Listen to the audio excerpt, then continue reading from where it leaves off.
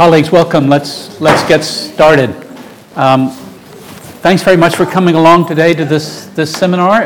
And also doubling as a book launch. First of all, let me welcome and introduce Ben Selwyn. Ben is a professor at the School for Global Studies here at the University of Sussex, or across the street at the University of Sussex. And this is a launch of his new book, The Struggle for Development, which he's going to tell us about, so I won't tell you much about this. But I'm really glad that this book has come out, and I'm really glad to have Ben here speaking at IDS, so you can also oftentimes find Ben down in the lunchroom if you want to talk to him further. Because I think his work covers an area that we don't do enough on at IDS, and I think in the field of development studies we don't do enough on, and that's the role of workers, worker organization, and labor.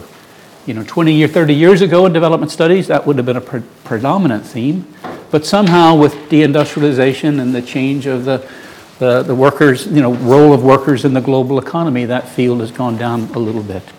If you're concerned about that area, you might also want to look at Ben's previous books. So in 2013, he did a book on workers, state, and development in Brazil. That received a book prize from the International Political Economy Group. Shortlisted. Shortlisted, okay. You shouldn't have corrected me. And in 2014, he did a more theoretical book on the global development crisis, which really addresses this paradox of massive accumulation of wealth in a few hands standing side by side with poverty. And he reviews a lot of the political theories of political economy to try to understand this huge contradiction of our times. So Ben, welcome to you, and it's great again to have you here and launch this book, and also to have a new book that's really looking at some of these issues about of inequality and the role of workers within the broader development landscape. Thanks very much, John. Thanks very much for inviting me to speak here and enabling me to launch the book.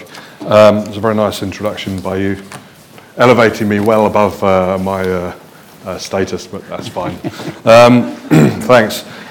So this book, I've got a copy of the book here, a hardback copy. If you actually have a look at it, you'll see this is half sales pitch, half a genuine kind of rationale behind the writing of the book. If you look at it, you'll see that it's quite short, it's very accessible, the sentences are short, and it's designed to be read, unlike a lot of academic books which are designed to intimidate and to obfuscate and to kind of get marks in the research excellence framework by confusing their colleagues so much that their colleagues say, well, I don't know how to critique it, so I'll just give it a high mark. This is designed to be read. It's very clear, which means that you can take a lot from it and you can critique it very easily. You can identify what you like and don't like, and that's what it's designed for. That's why I wrote the book. I've got a number of aims with this book. First of all is when we, people on the left, talk about development, we talk about capitalism, we describe and we analyse better than anyone else, I think. When you're coming from a Marxist perspective like I am, we understand capitalism better than anyone else, and we can say exactly why and what is wrong with it and why those problems won't go away. And so that is in the book. But one of the problems we have on the left, on the Marxist left especially, is when it comes to the alternative. A lot of students want to know what can be done now, what is to be done now in terms of changing the world. And a lot of people on the left say, well, we need a transformation of the entire system, which is true, but that is actually quite a disempowering statement, because it basically means, well, that's not going to happen today or tomorrow, therefore I can't really do much in that transformation. So the whole point about this book is to offer, show how there are real processes of what I call labour-led development taking place in the here and now, which we can be positive about, and to offer a genuine alternative at the end of the book. The last chapter is basically a manifesto for an alternative form of development altogether. So it puts on the table a whole range of ideas about what alternatives are in the here and now as we speak and what they could be. And they're not designed to be a blueprint, certainly not the blueprint for a future alternative society, but they are designed fundamentally for students to be able to read and debate and say, I agree with this, I disagree with this, but at least this person has put forward a plan for something different, which a lot of people on the left don't do, because they find it quite difficult to do, and it is because it is difficult to do. So I've stuck my neck out there, and that's risky. Secondly, there's another reason for writing this book, In academia, what we've had in the 1960s and 1950s and 70s, as John alluded to, we had a very creative set of theories discussing the nature of the world systems theory, dependency, structuralism. Hans Singer was one of the founders of this IDS. He was very instrumental in building up the structuralist school. All of these theories contributed hugely. Those were knocked out by the neoliberal onslaught from the 1980s, and we basically had a reduction to a kind of faith in the market, get prices right and all else will follow in the 1980s. So everything was reduced to that. In the 1990s onwards, most people realised, whether they were neoliberals themselves or all the way to the left, that actually neoliberalism wasn't working. And so there was a continual addition, new academic disciplines were created, new areas, health, security, governance, and so on. And all of these are very interesting in their own right, but they don't add up to a total structural analysis of the capitalist structure as a whole. They don't have a systemic analysis. There is an adding up problem with all these new disciplines. So what I do in this book as well is I provide a systemic analysis of the problems of development under capitalism or capitalist development. And that's a challenge to a lot of academics who don't go as far enough to locate the problems that they describe within capitalism itself. A lot of the time capitalism is not spoken about. A lot of the time the market is assumed to be this sphere of potential. And thirdly, I'm aiming also for this book to have hopefully some impact on labouring class movements, so-called social movements, who are really struggling for development, really attaining development, but often couch their own struggles in terms of quite sectional terms. We're struggling for this or that demand.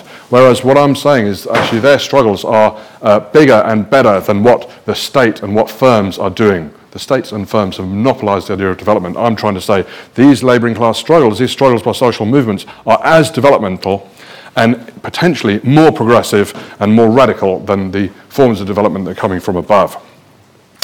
I also want to say that this book was when I put the book proposal into Polity, because when you write a book you have to put a proposal in, and you have to jump through all these hoops, you have to say why now, who's the audience and so on. I mentioned in the book proposal the rise of Jeremy Corbyn, the rise of Bernie Sanders, Syriza. Okay, they've compromised and they're implementing austerity, but you've also got Podemos.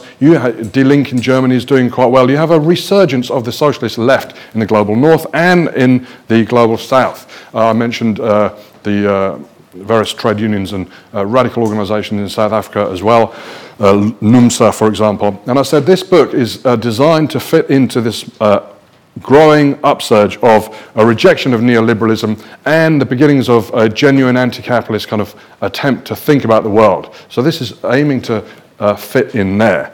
So it's basically providing a socialist, left-wing, Marxist conception of development.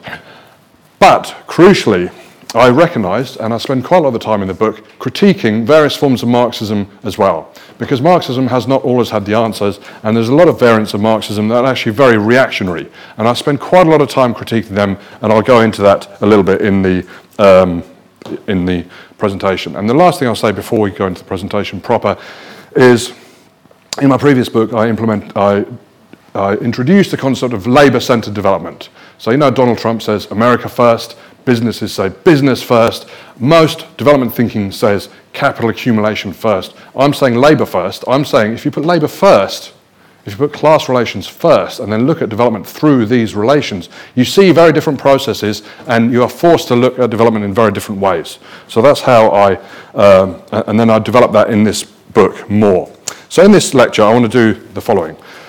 Provide a critique with what's wrong with the world, provide a brief exposition of what a labour-centred approach to understanding development can let us know about the contemporary world system. I'll talk about different forms of pro-labour to labour-led development. I'll also critique a little bit Marxism. Then I'll talk about the movements that are generating the kind of developmental gains that I think are very important. And I'll talk about the alternatives as well. So let me start here. This is the epigraph, the first page of the book. The great are only great because we are on our knees. Let us rise up. Now, anyone on the left will recognise the second part of this sentence. Let us rise up is the standard leftist kind of solution. and I subscribe to that. But the first part is actually much more interesting. The great are only great because we are on our knees signifies something that a lot of the development theories that we encounter they say they're about the empowerment of the poor, but they are actually predicated upon the poor staying on their knees, staying in a subordinate position, letting these mediocrities boss them around. I was watching with my daughter, my little 3.5-year-old daughter, I was watching the Tom and Jerry version of The Wizard of Oz, and I realised actually a lot of development theories replicate The Wizard of Oz in the sense that they proclaim these grandiose potentials for humanity, but they are based upon this idea that of demobilisation and the grandioseness of development comes about by the main characters, the poor, the labouring classes, actually being demobilised. So in The Wizard of Oz, you have the Dorothy and her friends trying to find the wizard. They think the wizard is this great man, this great powerful thing, and he's actually this little insecure person behind a curtain blowing off steam and stuff like that. And they are demobilised. They can't find their courage. They can't find their strength in their heart because they believe that he is so great. The minute you stop believing that they're great, the minute you start getting off your knees and liberating yourself, suddenly a whole range of new theories emerge and are forced to emerge through that process of rising up. The process of rising up itself is a process of development. Okay, so let me just give you some background. So this is the table of contents. The first two chapters really attack this idea of poverty reduction under globalization. I mean, when you read The Economist and any other journal on the subject, they say, all of you people on the left, all those people who are a bit unsure about globalization, shut up, because globalization is reducing poverty. Well, I spend quite a lot of time going into that and say, yes, you can say that because your measure of poverty, the $1 a day, $1.90 a day poverty line, is useless. It does not measure poverty. It doesn't tell you. If someone's consuming the equivalent of $1.90 a day, and your conception they are not poor, or $1.91, they're not poor, or they're not extreme poor, doesn't mean they can actually live on that.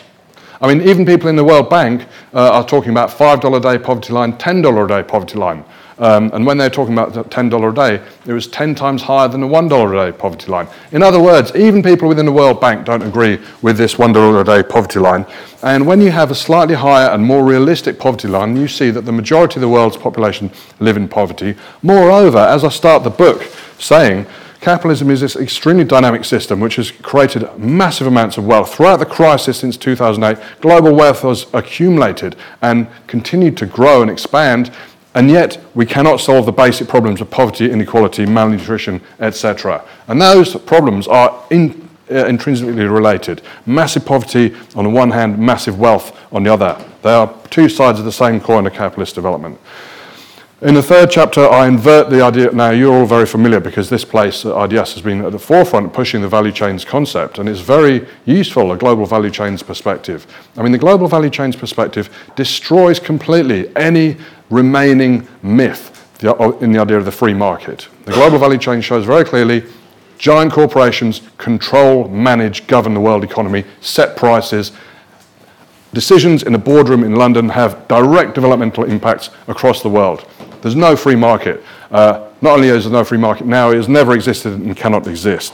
It's a myth. But what I do, so I mean, I appreciate the value chain perspective, but I actually say the value chain perspective has spent so long looking at upgrading. They have this image of the ladder. The ladder is good. You move up the ladder. There's no problem with the ladder. They never say break down the ladder. They say link up with global corporations. They never say break down the corporations. Let's disempower the global corporations in order to achieve development. That's not even on the agenda of mainstream value chain analysis.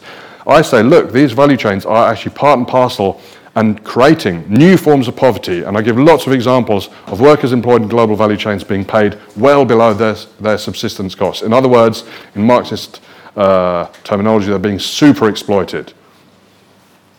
They do not even earn with the basic hours the necessary wage. And then the last three chapters are the kind of the build-up to the alternative. Hence the slightly similar titles. Deepening exploitation. I look at the ideas of capital-centered development. I critique the neoliberal ideas. I critique the statist ideas and lots of Marxist ideas. A lot of these theories talk about the potential for development coming from above. They talk about the emancipation of the poor, but they're all based on labour repression, labour exploitation. For example, Friedrich Hayek celebrated. Friedrich Hayek advised Thatcher, author of The Road to Serfdom, major theorist in the revival of neoliberalism in the 1970s and 1980s. He celebrated the coup against Allende. He says, I have not been able to find one person who believes that personal freedoms are not greater under Pinochet than they had been under Allende. The coup against Allende, the mass murder of big chunks of the population, was celebrated by him because it created more freedom. And I've got the quote there and various other quotes. So the neoliberals obviously have not got a solution. They live in this mythical world of the market they impose upon us. I mean, Liam Fox writes about that, and you can read his column in The Guardian from a few months ago. It's just pure mythology. But then the alternatives are the people that we are told when we study development. The alternatives, the statists especially, they are the guys that we should respect and see as the great alternative. They provide a brilliant critique of neoliberalism. But the statists, going back to Alexander Hamilton, Friedrich List, the statists in the 1950s, people like Hirschman, Gerschenkron, brilliant thinkers, and today's world we've got people like Ha-Joon Chang, Robert Wade, Alice Amsden, Atul Kohli, really leading the way in state-led thinking. They critique neoliberalism, they provide an idea that the state should intervene and manage the economy, and then they all recognise that in order to achieve this, labour exploitation, labour repression is necessary. Some of them even go as far as advocating it. And I should say, those people who advocate labour repression as part of the development solution are not providing a solution at all. They are as reactionary as the neoliberals in many ways. In fact, Pinochet obviously is bad, but so was the Park regime in South Korea. In fact, they're two sides of the same coin. Very repressive, sending trade unionists to concentration camps, huge labour repression and exploitation, recognised, in some cases celebrated by the statists. I also critique a whole range of Marxist theories of development. Because there is this terrible tradition in Marxism, going back especially to Stalin, of the idea of stages. First we need to have full capitalist development, then we can have socialist development. But because we don't have full capitalist development now, our tasks are not to build socialist development, but to build more capitalist development. Many people think that these sets of ideas died in 1991 with the death of the Soviet Union. Not at all. In Bolivia, the vice president, Garcia Linera, argues, he says, I'm a socialist. I want socialism in the Andes. But first we need to have 50 or 100 years of capitalist development before we can have socialism. And he uses these stages ideas to advocate and preside over labour repression, pushing wages down, and informalisation in the mainstream, in the labour market. And I critique Marxism for much else. Then in chapter 5, Resisting Exploitation, I give a whole range of examples and a theory of labouring class movements who, through resisting these forms of exploitation, actually create their own developmental gains, which I'll go into more later in this lecture. And finally, chapter 6, I'll talk about democratic development, the alternative. I have a 10-point plan, and I've got a theory of democratic development. The reason I call it democratic development is because statist development and market-led development are profoundly undemocratic. The whole point about resource allocation, resource generation, resource consumption, all of that is off limits to any kind of democratic control. Even when you do have democracy, it's a misrepresentative form of democracy. You elect someone and they misrepresent you. And I'm saying we need to consider a much more expanded conception of democracy. So when we talk about capital-centred development, which is state-led, market-led, and various combinations of them, basically capital-centred development is predicated on the following four aspects. Capital accumulation is the basis for the development of the poor. The elites are the drivers of capital accumulation, states, markets, corporations, NGOs perhaps. Struggles by the poor to ameliorate their conditions are not only ignored in this theory, but are delegitimized in the theory, and this delegitimization of the poor's struggles because they get in the way of state-led development. I mean, when you read the statist theory, they say we need to have autonomous or relative autonomy of the state, and that means ensuring that labour doesn't influence our resource allocation policies. So in these situations, struggles of the poor are disregarded, which actually legitimates the elite repression and exploitation of the poor. And this is encapsulated very much by the benefits of the liberal view of the benefits of globalization. We think we are dominated by ideas that globalization should be celebrated because it leads to the reduction of poverty. Again and again we hear that. It's like endless kind of ideological projection. And it's based on Adam Smith's idea of the expansion of the market and specialization, and Ricardo's idea of comparative advantage. So each country specializes in what they do best. Total world output increases. Each country trades the surpluses that they produce and buys what they need.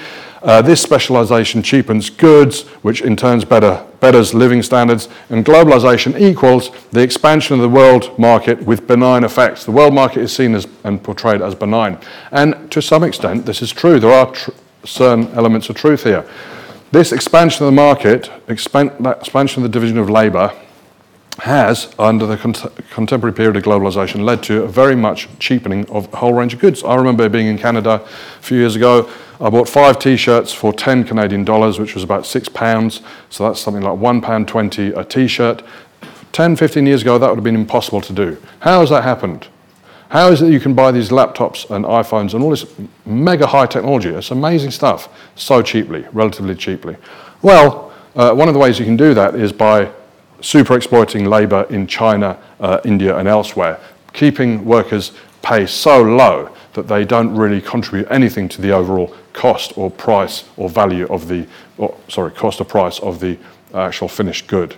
And a lot of people in this country, perhaps more nationally minded, may say, those who believe in Britain first or America first, would say, well, I don't really care about those people across the rest of the world. What I care about is my consumption level. If I can buy stuff cheaply, that's all I care about. I don't care about anything else.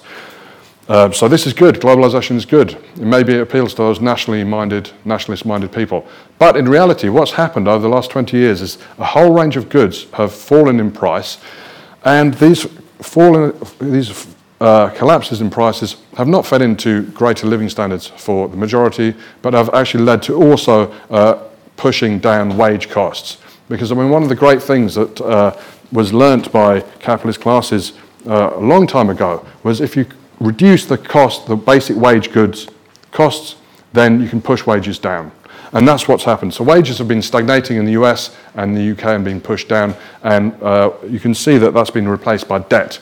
But the point is that this expansion of the division of labour and the creation of a super exploited workforce in parts of Asia especially, but also Africa and Latin America, has also led to pushing down the wages here and the emergence of super exploitation in this country as well. I mean, there are many cases in this country of workers getting paid well below their subsistence requirements. And these are interlinked, and I show that in the book. And this is epitomised by Jeffrey Sachs, the good guy, the saviour, the person who's really against poverty, the person who designed and helped implement the Russian structural adjustment plan after 1991 and the Bolivian structural adjustment plan, which plunged millions into poverty, premature death on a massive scale. Of course, he defends it, and he defends this globalization. He says, you guys should not be protesting against the proliferation of the sweatshops. On the contrary, you should be celebrating them because they are the first rung on the ladder out of extreme poverty.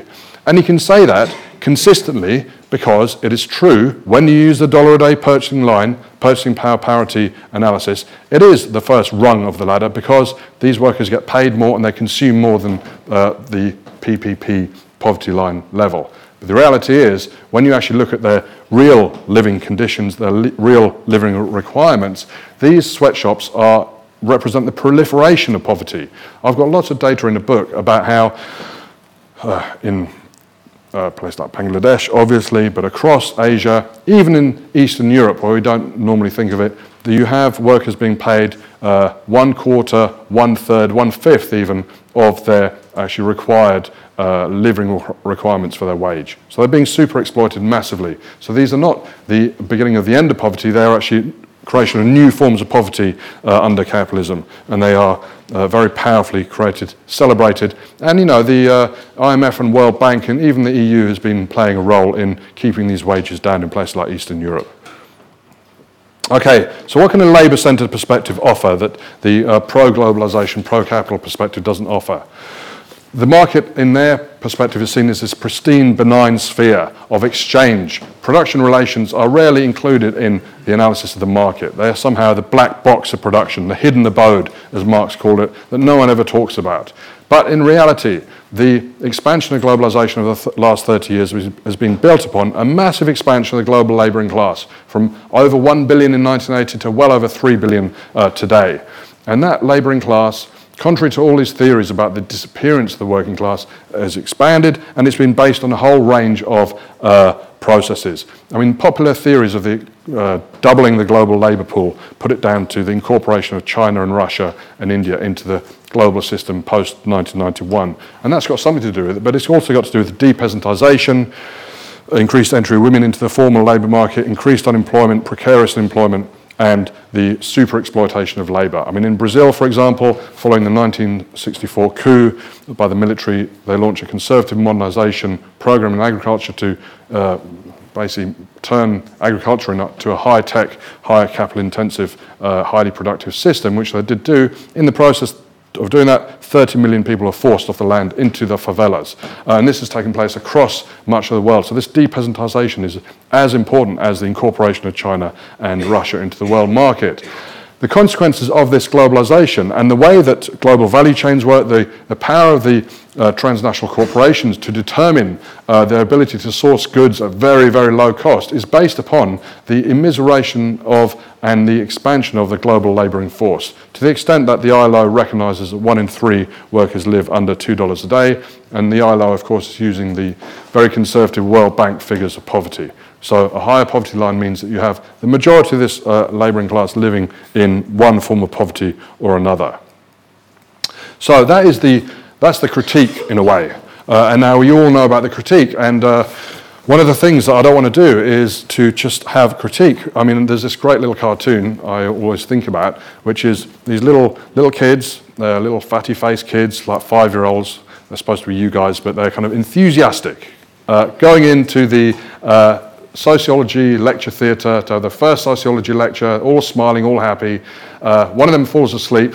All of them, the rest stay awake, and then you see them coming out. All of those who have stayed awake are really depressed because they've just been told how awful the world was, and the one who's fallen asleep is actually really happy because he's had nice dreams about stuff. What I don't want to do is just reproduce the misery of the sort of pessimistic intellectual ways of thinking, which we are very good at doing. I want to actually have the optimism of the will, as Gramsci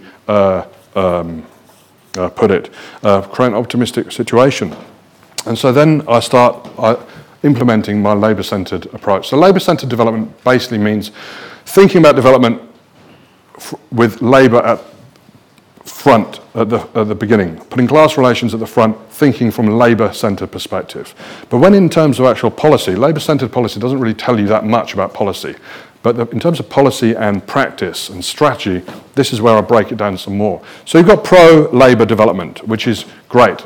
Basically, it's progressive policies implemented from above to facilitate and make workers' lives better. If Corbyn got into government tomorrow, he would implement a lot of pro-labour policies, and I'd support that. I'm definitely for more Corbyns and less Theresa Mays in the world, absolutely. But that is where a lot of critical left-wing thinking, development thinking, and critical thinking stops. It stops at the idea that we, the elites, we should be doing better for the poor. But I actually go a bit further. So you've also got this category of labour-driven development, which is where the mass movements from below push the elites to implement progressive policies. In this country, in 1943, I think it was, Lord Hailsham, who is this major figure in the Tory party, reflecting the interests of his party and sections of his class, the ruling class in the UK, and thinking back to the end of the First World War, where revolution seemed to spread across the world, he said, either we give them, the masses, social reform, or they will give us revolution. Because the fear of revolt from below is so strong, that's what pushed the implementation of a very progressive welfare state in this country, across Europe, the New Deal in the United States. So, and these can be understood as results from pressures from below. But then I go even one step further and talk about labour-led development, which is a description and analysis of where workers' collective actions aim to generate and succeed in generating real gains for themselves and their communities. And this is where we enter the realm of much more radical social theory, because most social theory doesn't go there at all. It discounts the agency of labouring classes almost completely. But I'm saying labour-led development is real. It exists. It's not some utopian thing for the future. It's existing here and now. And we can support it in many ways. So I start there, but you have to recognise that, and I base my analysis in Marxism, but I understand completely, and it's very important to critique swathes of Marxism that have failed to really understand the world and have led to bad policy and bad kind of politics. So what you've had, a lot of Marxism is what you can call productivist Marxism, which talks about class relations and exploitation of labour by capital, which is correct, but it situates that exploitation entirely within the realm of work, entirely once a work contract has been signed in the factories. They usually conjure up this image of the Fordist, big mass production factories, male workers, usually white, in Europe. This kind of Fordist idea of productivist. So this is why some of them are now saying, labouring class is disappearing. So productivist Marxism sees exploitation as existing within the workplace. And I've drawn a lot on social reproduction, Marxism and feminism, which makes the brilliant critique of this productivist Marxism that, yes, that exists there, but what about the reproductive sphere? You know, some Marxists, when they talk about the reproductive sphere, the family and the community, they call it the unproductive sphere, which is a very insulting and completely wrong way of thinking about it. It's not unproductive sphere. You're actually producing something that's the predicate upon which you can have the exploitation of labour. They're producing the labour which then gets exploited. In a sense, it's more important, or as important, as the productive sphere. As I say, these two spheres are co-constitutive. They exist. And what you understand from there is that the circuits of capitalist reproduction are not just predicated upon exploitation in the workplace, but upon the reproduction of a labour force free from any control over the means of production and free to be sold and exploited in the workplace. So that reproductive aspect means I have a broader conception of class relations, which then broadens out the idea of what constitutes labouring classes and what kind of actions labouring classes engage in and what kind of developmental outcomes emerge from that. So here is just an aspect. You've got the circuit of production where surplus value is produced by workers and appropriated by capitalists. That's what productivist Marxists focus on. But then you've also got the circuit of reproduction of labour power, which is a generation of a labour force. These two circuits are distinct but mutually constitutive. You can't have one without the other. In fact, the history of the emergence of capitalism is not just the emergence of the proletarian wage labour, the freeing the peasantry from the land, which Marx details in Volume 1 of Capital in the section on primitive accumulation. It's also the creation of this reproductive sphere, this unpaid reproductive sphere, which is so important.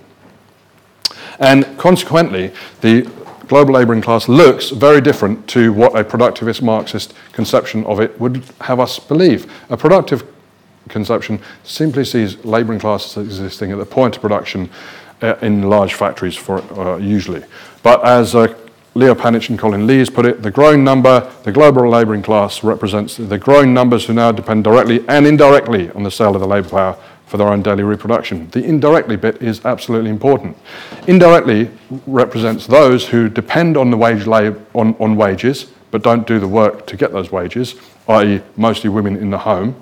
But at the same time, they are the ones that contribute this huge amount of free labour, this huge subsidy to capital that enables the free wage labourer to go and get paid a wage. So that is an extremely important observation. And once you understand that, then your conception of what the labouring class is expands massively. Unpaid women workers, largely responsible for social reproduction in the household, urban industrial employed workers, urban and rural employed workers, informal workers that populate the ever-expanding urban slumlands, many members of the peasantry and many members of the so-called emerging developing world middle class. So the global labouring class is massively diverse. Consequently, because of its diversity, the struggles are going to be different in different places. The aims that they're aiming to achieve, the ameliorations that they're aiming for are going to be different, and the outcomes are going to be different. So there's a whole amount of diversity there. But being a Marxist, it is also possible to understand the unity in that diversity. What is united there is the separation from the means of production and the need in some way or another to work through or connected to the labour market to reproduce the daily existence. Okay, so now we get to the question of where we think about alternatives. A lot of students, when they listen to this, they get disempowered because they say, your alternative is all nice, I wish we could have it. If I could snap my fingers, I would go there now. Most people would, this brilliant alternative future. But the reality is we're not there, and it's very difficult for us to get there. So what do? And what usually happens is they say, well, we should support progressive NGOs, progressive states as they implement potentially pro-labour policies. And I'm all for that. But there's a lot more that can be done as well. Intellectually and politically, we can understand that these struggles, for example, Cambodian garment workers, Chinese workers striking over a 10-year period, Chinese industrial workers have contributed to pushing the wages up threefold, tripling their wages over a 10-year period. This is a major kind of victory in terms of labouring class solidarity and collective action. And we can understand that. We can incorporate that into our politics and our intellectual understanding of the development process. The landless labourers movement in Brazil, the MST. There's also a homeless workers movement in Brazil. These are the collateral damage of these people represent the collateral damage of the conservative modernisation period. Like you remember, from 64 onwards, there's this huge attempt to build up agriculture in Brazil, capitalise it and so on. 30 million people are swept off the land. They were deemed expendable. But they didn't just sit there and wait for someone else to decide their fate. They took their history into their own hands, they took their fate into their own hands and started having a reverse agrarian reform, taking over land, invading land, breaking capitalist property rights, establishing their new agrarian collectives, producing food, marketing their food, making links with progressive academics, having new education systems, and so on. In the urban centre, the urban homeless workers movement has been taking over houses, one of the most basic essentials of human social reproduction. And so these are very progressive indeed. And finally, in Argentina, you've had this movement to occupy factories following the massive crash of the early 2000s. And what is interesting about these factories is one of the critiques of my kind of position by the statist and by the pro-market people is, yes, you know, we kind of morally sympathise with you, but in reality, those workers are not skilled enough. They don't have the capacity to do what we do on the shop floor in terms of industrial planning. Their control of the workplace would actually lead to falling productivity and all kinds of stuff. Well, I actually provide data. They have engaged in pushing productivity up, raising productivity in these factories, so they can do what the capitalists want to do better because they're not subject to vicious capitalist management, which oftentimes is about demobilising labour's initiative as a means of controlling labour. I can go into that more if you want. Harry Braverman wrote all about that a long time ago. So not only have they pushed up productivity, they've engaged in all kinds of progressive democratic experiments and connections with the community and so on. Okay, so in terms of the alternative, this is the last chapter, democratic development. And this is how I start the chapter. In the near future, a labouring class movement conquers political and economic power in a relatively poor country through a combination of parliamentary elections and extra-parliamentary mass movements. The following is a draft discussion chapter prepared on behalf of the emergent political parties within the new state. It is designed to contribute to debates about the kind of development strategies, practices and policies that such a movement and state could undertake. And I will put it on the table right now, and I mention this in the book, that there is a big tension and many potential contradictions emerging from thinking about the future using today's intellectual concepts, building the future using yesterday and today's tools. That is very difficult, and that's going to create all kinds of problems, and I recognise that and I theorise that in the book. Nevertheless, you can't let difficulties stop you thinking about what the alternative could be. I talk about how the state needs to be reabsorbed by society. Marx talked about this in terms of the Paris Commune. At the moment, the state stands above us, dominates us. It has mediocrities like Theresa May and Boris Johnson and Donald Trump ruling over us. If they walked among us now, they would all be failing their exams in development studies. They'd fail every single exam they'd take, they'd be sent off to the student help station and say, well, we can help you construct a proper sentence, don't worry. But no, they stand up there as these powerful people because the capitalist state dominates us. We need to reabsorb the state through decentralisation, through democratic communes, through neighbourhoods that actually decide upon how the neighbourhood should be run. All of these things can be done and have been done to an extent already. And I also say that to achieve an elimination of poverty is absolutely possible now. We can do it in 1 year. You can eliminate poverty across the world by distributing wealth. So you know the MDGs and the SDGs and all the people that proclaim them and say how concerned we are about alleviating poverty. They don't actually care about poverty, really. If they really cared about poverty, they would say, let's redistribute wealth and income and social wealth to the poor and eliminate poverty tomorrow. Because it's absolutely possible. So I've just got this. I've got quite a few examples. Here's one. Using numbers which approximate those in Bangladesh, a redistribution of 3% from the top quintile to the bottom quintile results in a reduction of extreme poverty to 0. If you want to do the same thing through growth, you need a 45% increase in growth, which would take years, and it would have terrible environmental consequences, and it'd be built on the further immiseration of the poor. So redistribution can work. Even the poorest countries in sub-Saharan Africa are net creditors to the world systems, as to the banks especially, as the Paradise Papers show. Huge capital outflows, that has to be democratically controlled. The democratic development strategies, things like universal distribution through UBI. Everyone's talking about this. Guy Standing gave a great talk here last year. But I would say it's not just unconditional, it's conditional. As I mentioned previously, capitalism is based upon this kind of division of genders and the kind of subordination of women in general in capitalist society. And one of the things that a basic UBI could do would be to say, you're all welcome to the UBI. Those of you who don't engage in reproductive labour, that is bringing up the next generation, that is kind of the work that women do in the household, if you want the UBI, then you have to do some hours a week of that kind of labour. So basically what you do is you publicise rather than privatise the reproductive labour, you bring it out into the open, you let people know that it's very important, and you share it out, which has an emancipatory effect in many ways. I have a whole range of policies there. I've got a 10-point plan, which I can go into more in the Q&A, about how to achieve not just redistribution, but a reorientation of resource generation and distribution and production in ways that would actually alleviate poverty and lead to a good society. And there's a lot of great ideas which I've drawn on many people. This idea about the conditional UBI is drawn from Diane Elson, who used to be here. A lot of these ideas are drawn from very progressive people. A lot of these ideas are drawn from current experiences. So for example, for gender equality and against nationalism and racism, I look at the Rajovan Kurds and their constitution, their attempts to break down nationalism, racism, gender discrimination in their constitution, in their operations. So I don't use utopian tools to create a utopian society. I use the tools of today to create a utopian society. We need to think about utopias,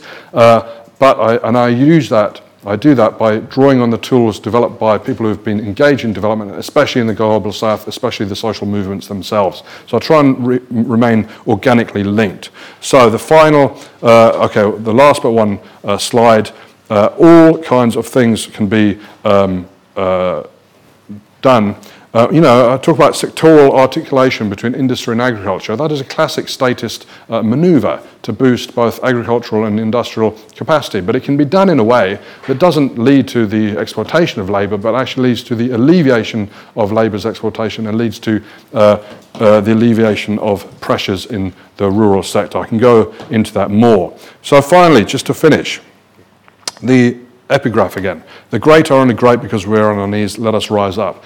The process of rising up is the process of ending alienation, of battling exploitation, of throwing off the ghosts and the tyrannies of our intellect, which make us bow down to so-called superior theorists and political structures. It's about taking life into our own hands and not letting people push us around.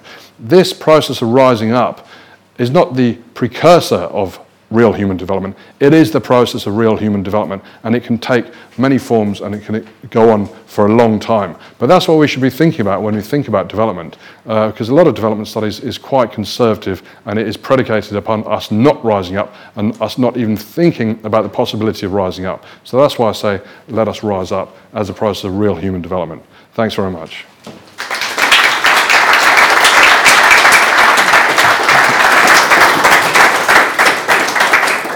Thank you very much, Ben, for a really incredible sort of tour de force through radical social thought over the last 3 or 4 decades, as well as ending with some very concrete examples of the way forward. I look forward to the day when the Human Development Index measures the numbers of rising up movements around the world as an example of human development. That would be that would be great. You've given us a lot to think about. We've got about 10 minutes, and then people who need to leave at 2 can do so, but I presume you can stay around for a bit longer to continue the discussion. So let's open it up. Questions, comments? Are you happy to take 2 or 3 at a time? Absolutely, yeah. Great. Ian. Fantastic. Thanks very much. I should mention, I think this is going on, this is being live cast, right? Yeah. Okay. I won't say anything different if it is it's brilliant. But I wonder whether you have any perspectives on other challenges to capitalist-led development and neoliberalism, because not only do we see these progressive moves that you described so well, but also one could speculate that the response of right-wing authoritarian populist movements are rising up in the context of the collapse of neoliberalism in various ways, with challenges to globalization, with pro-worker moves, but in a very regressive setting which doesn't respond to your 10 points in your plan. So what do we do about that? Others? Ben, I'd like to give you one, and then we'll come over here.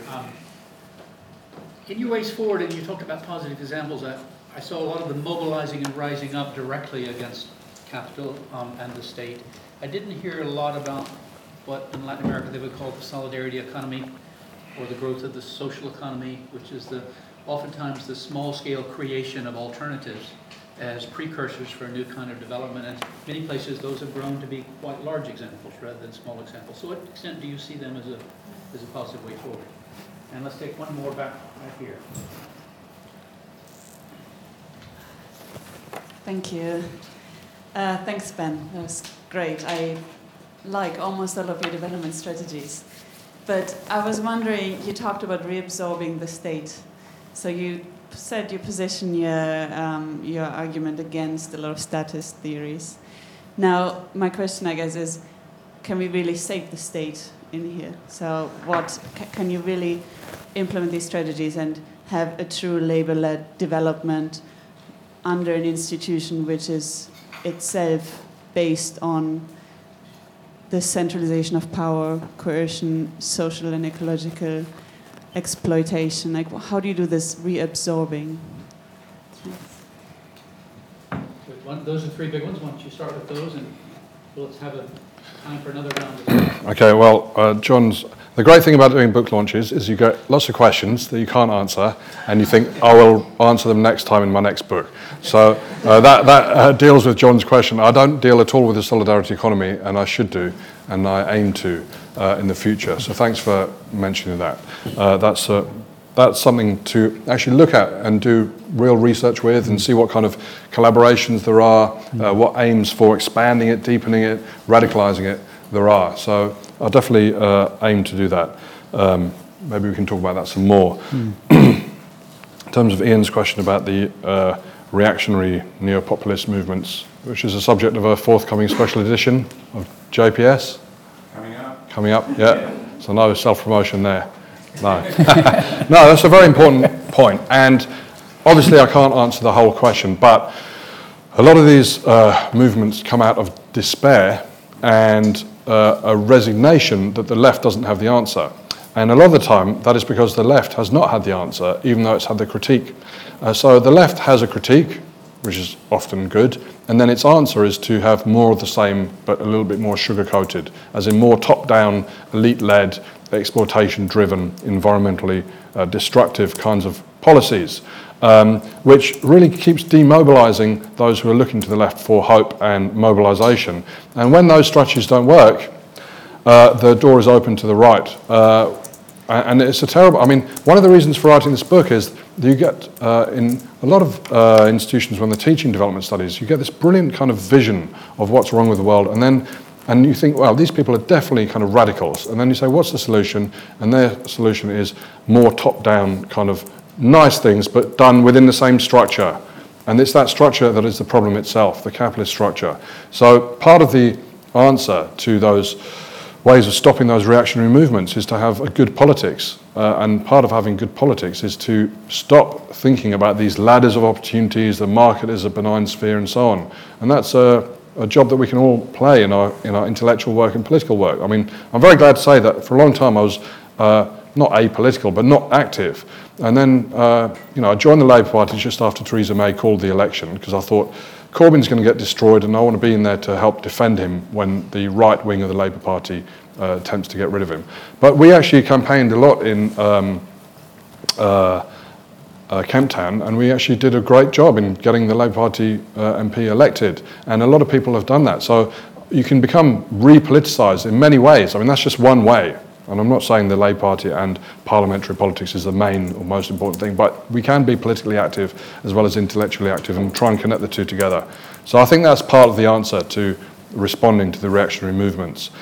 And in terms of Andrea's question, can we save the state? How do we reabsorb the state? I mean, so having direct democracy, electing and deselecting state officials, paying the state officials the same that we get paid, having a rotation, having a situation where we can all become state officials in the sense that we all understand how to do things, having this spreading knowledge and spreading capacity through democratic participation is the essential way of absorbing the state, in a sense, because we live in a world of division between the mental and the manual, the mind and the body. The mind is superior to the body. The state is superior to society. It directs society. It keeps it safe. But actually, once the body, us, we start absorbing the knowledge of the state, then there's no reason for that state to be superior. Obviously, there will still be some kinds of hierarchies and some kind of centralised power, but at the same time, one of the parts of my 10-point plan and part of this idea of the reabsorption of the state is to really decentralise power as much as possible. And the idea of participatory economics and democratic kind of radical democracy is that everything that can be done at the local level should be done and should be encouraged to be done at the local level. What we've had at the moment is a complete centralisation of state power, so that localities have been denuded of their kind of, in neoliberal language, human capital. People have been downgraded to really kind of low abilities to reproduce themselves.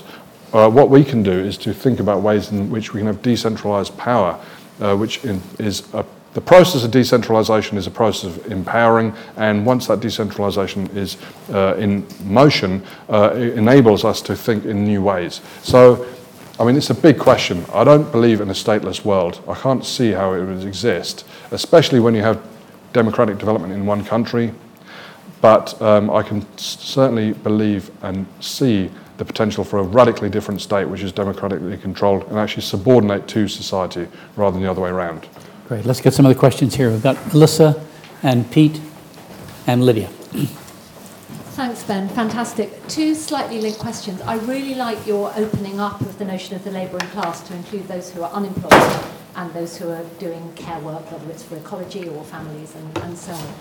But I'd really like your comment on actually the way contemporary capitalism is moving, both towards multiplying the number of people who are not in a conventional working class category, through either because they're unemployed or because they're working in these very precarious gig economy. Technology has a lot to do with this. The factory jobs are going, they're being replaced by digital technologies and so on. So we've got an expanded number of people who are in those categories. I'd like your comment on how solidarities form, because it's very different. Some of the examples you gave were people rising up in a factory or rising up because they have a united position vis-à-vis land dispossession. But creating solidarities amongst highly individualized, fragmented non-workers is more challenging. So how does this come into your 10-point plan? And the related question, is any of this about trans-local solidarities? You've talked a lot about taking to the local and reabsorbing national states into their localities.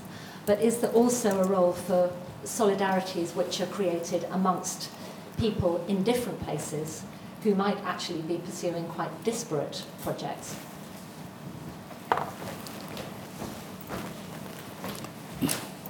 Yeah, thanks a lot. Also, plenty to agree with here, Ben.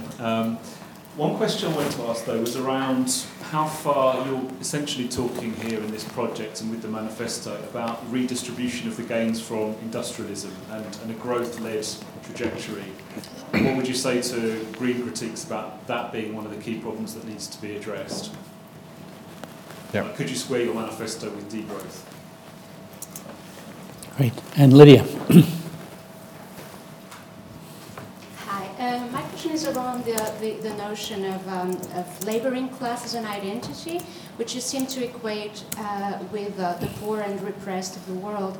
So I was wondering how inclusive this notion is of labouring class and what it has to say for those who have never had jobs, for those who are always been out of the market, for those who have their own work as self-employed or have small businesses. So where do you put them in your model? Good. So again, three big ones there on Yeah. solidarity, production, and redistribution, and identity. Yeah. I mean, you could have a whole entire kind of MA course or degree on each one of these questions. Yeah. So I'll try and answer them as best I can. So I think Lydia and Melissa's questions kind of go together a little bit. And the multiplication of precarity, unemployed, and so on. It's quite fashionable now in development studies to talk about kind of surplus populations as if they are outside and excluded from capitalism. And I think, for me, the best analysis of the relationship between the employed and the unemployed is in Marx when he talks about the employed proletariat, as he calls them, and the relative surplus population, the reserve army of labour. And he breaks that reserve army down. He says, there are those who are employed one day, unemployed the other day. There are those who are moving from the agrarian sector into the industrial sector. And there are those who really are almost never employed. And so he's got at least three categories, if not four.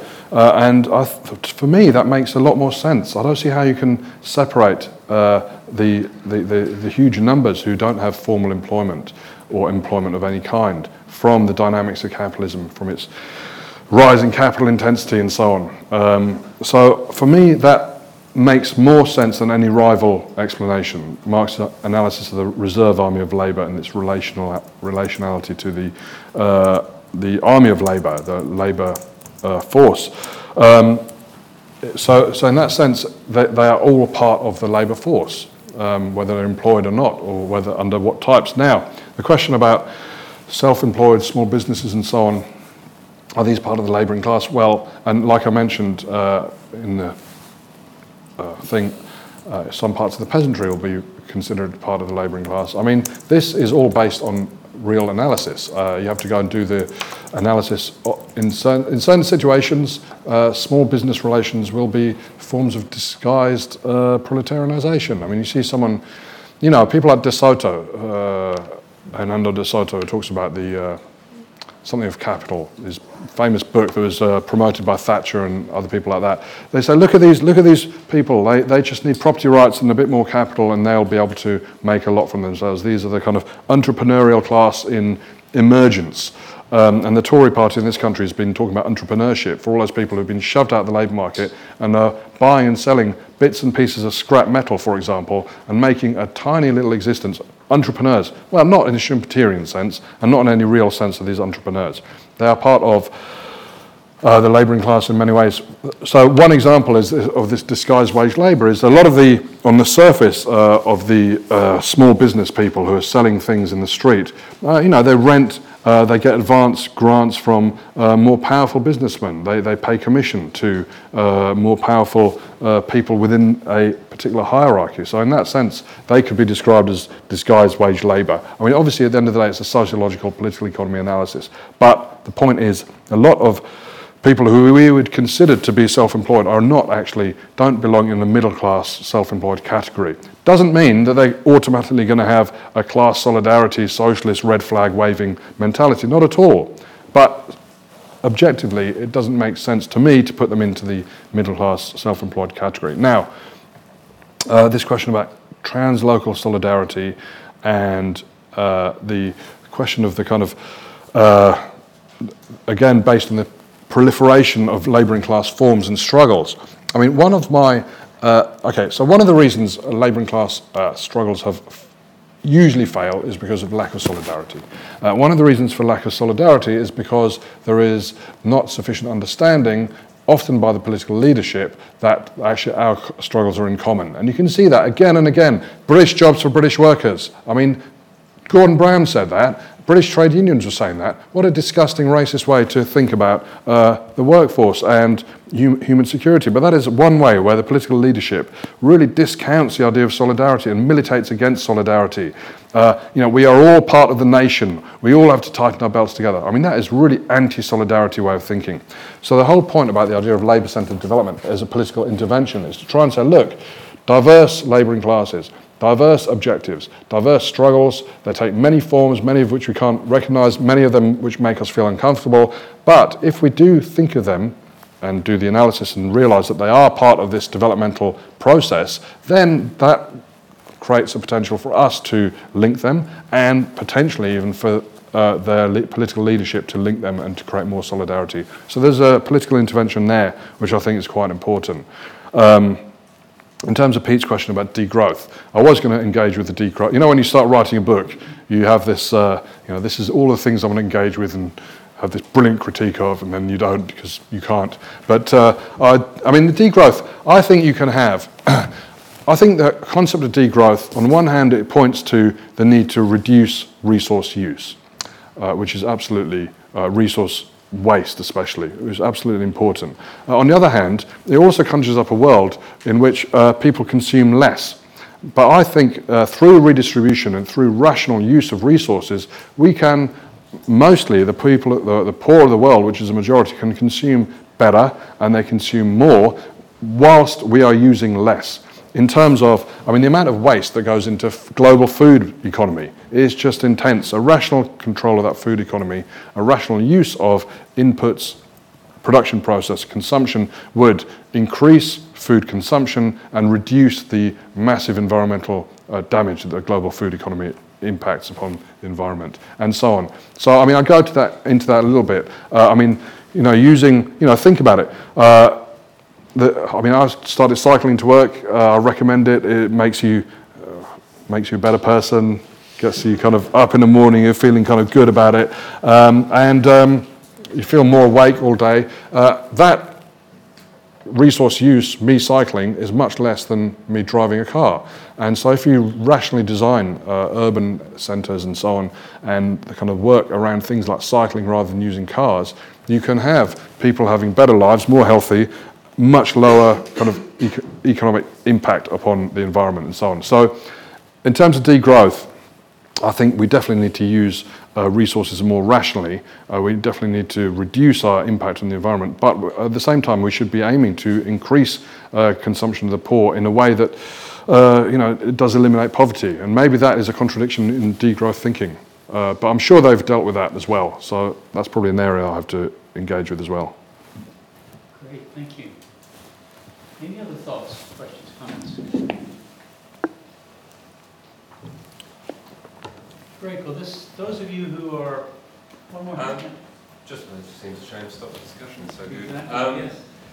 In a way, it's as you said at the beginning, it's kind of crazy that that there's a novelty in bringing up labour as such an important aspect of development. I was like, duh. I don't know how we got off that, exactly what happened there, but possibly because of its, its radical political implications. Of course, the main problem here is that most states are run by elites that have absolutely no interest in your agenda. I mean, we may complain in this country, but in lots of ways, the democracy continues to be representative in the sense that when you see a lot of MPs talk, you think, well, I could know that person. Yeah. Whereas in a lot of countries, when you see political representatives talk, you know that you would never meet that person, in your sort of social circles. So most states are run by these elites. So how do we get them on board or off board, depending on how you see it?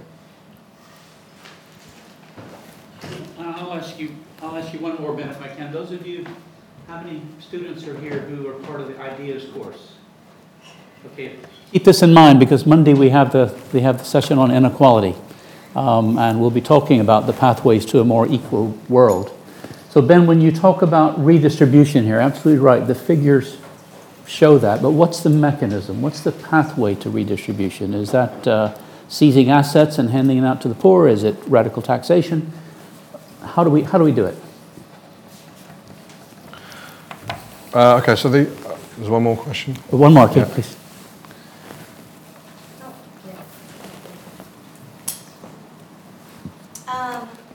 Two things, I guess. One, how would you account, in terms of people who have never worked but still counted as part of the labor force, what about people with disabilities, physical and mental? And then where do children fit into all of this? Because I guess one thing I'm wondering is this sort of assumes that there won't be systems of local power, right? If everything is decentralized to the local level, how do you account for local systems of power and people actually working in communities where even in a group of 5, you can have vastly different inequalities or systems of oppression where someone can't speak up? Okay, maybe that's 2. And then the third one, I can't help but wonder, does this assume that everyone is a rational actor and you won't run into the tragedy of the commons, right? Where everyone will say, okay, I'm going to go ahead and ride my bike because that's the best thing to do, and that everyone will sort of act in a rational way of limiting resource use. It's hard to imagine people being that, I guess, selfless or, doing as much for the good. So Ben, why don't you take those 3 and why don't you then wrap it up? Yeah, all really difficult questions. I mean, you've done some good ones today. Yeah, I mean, so this last one about assumptions of rationality. So as you realised in the last chapter, I said this is a thought experiment in the future. So I start based on an assumption. It's a thought experiment. For that kind of situation to happen, there has to be a much higher level of solidarity than has ever existed.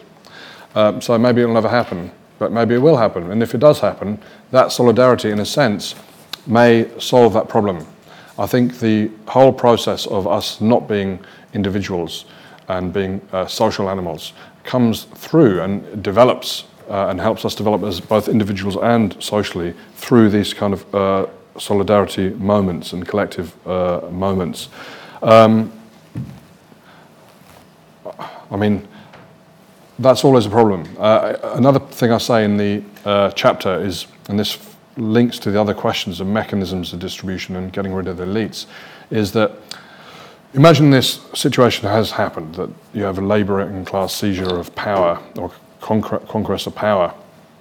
I mean, first of all, you need to defend that power, but also the way to defend that power is through the extension and deepening of labouring class solidarity and power. So all of these things, I'm talking about decentralisation, so you're talking about mechanisms of redistribution. I mean, land reform,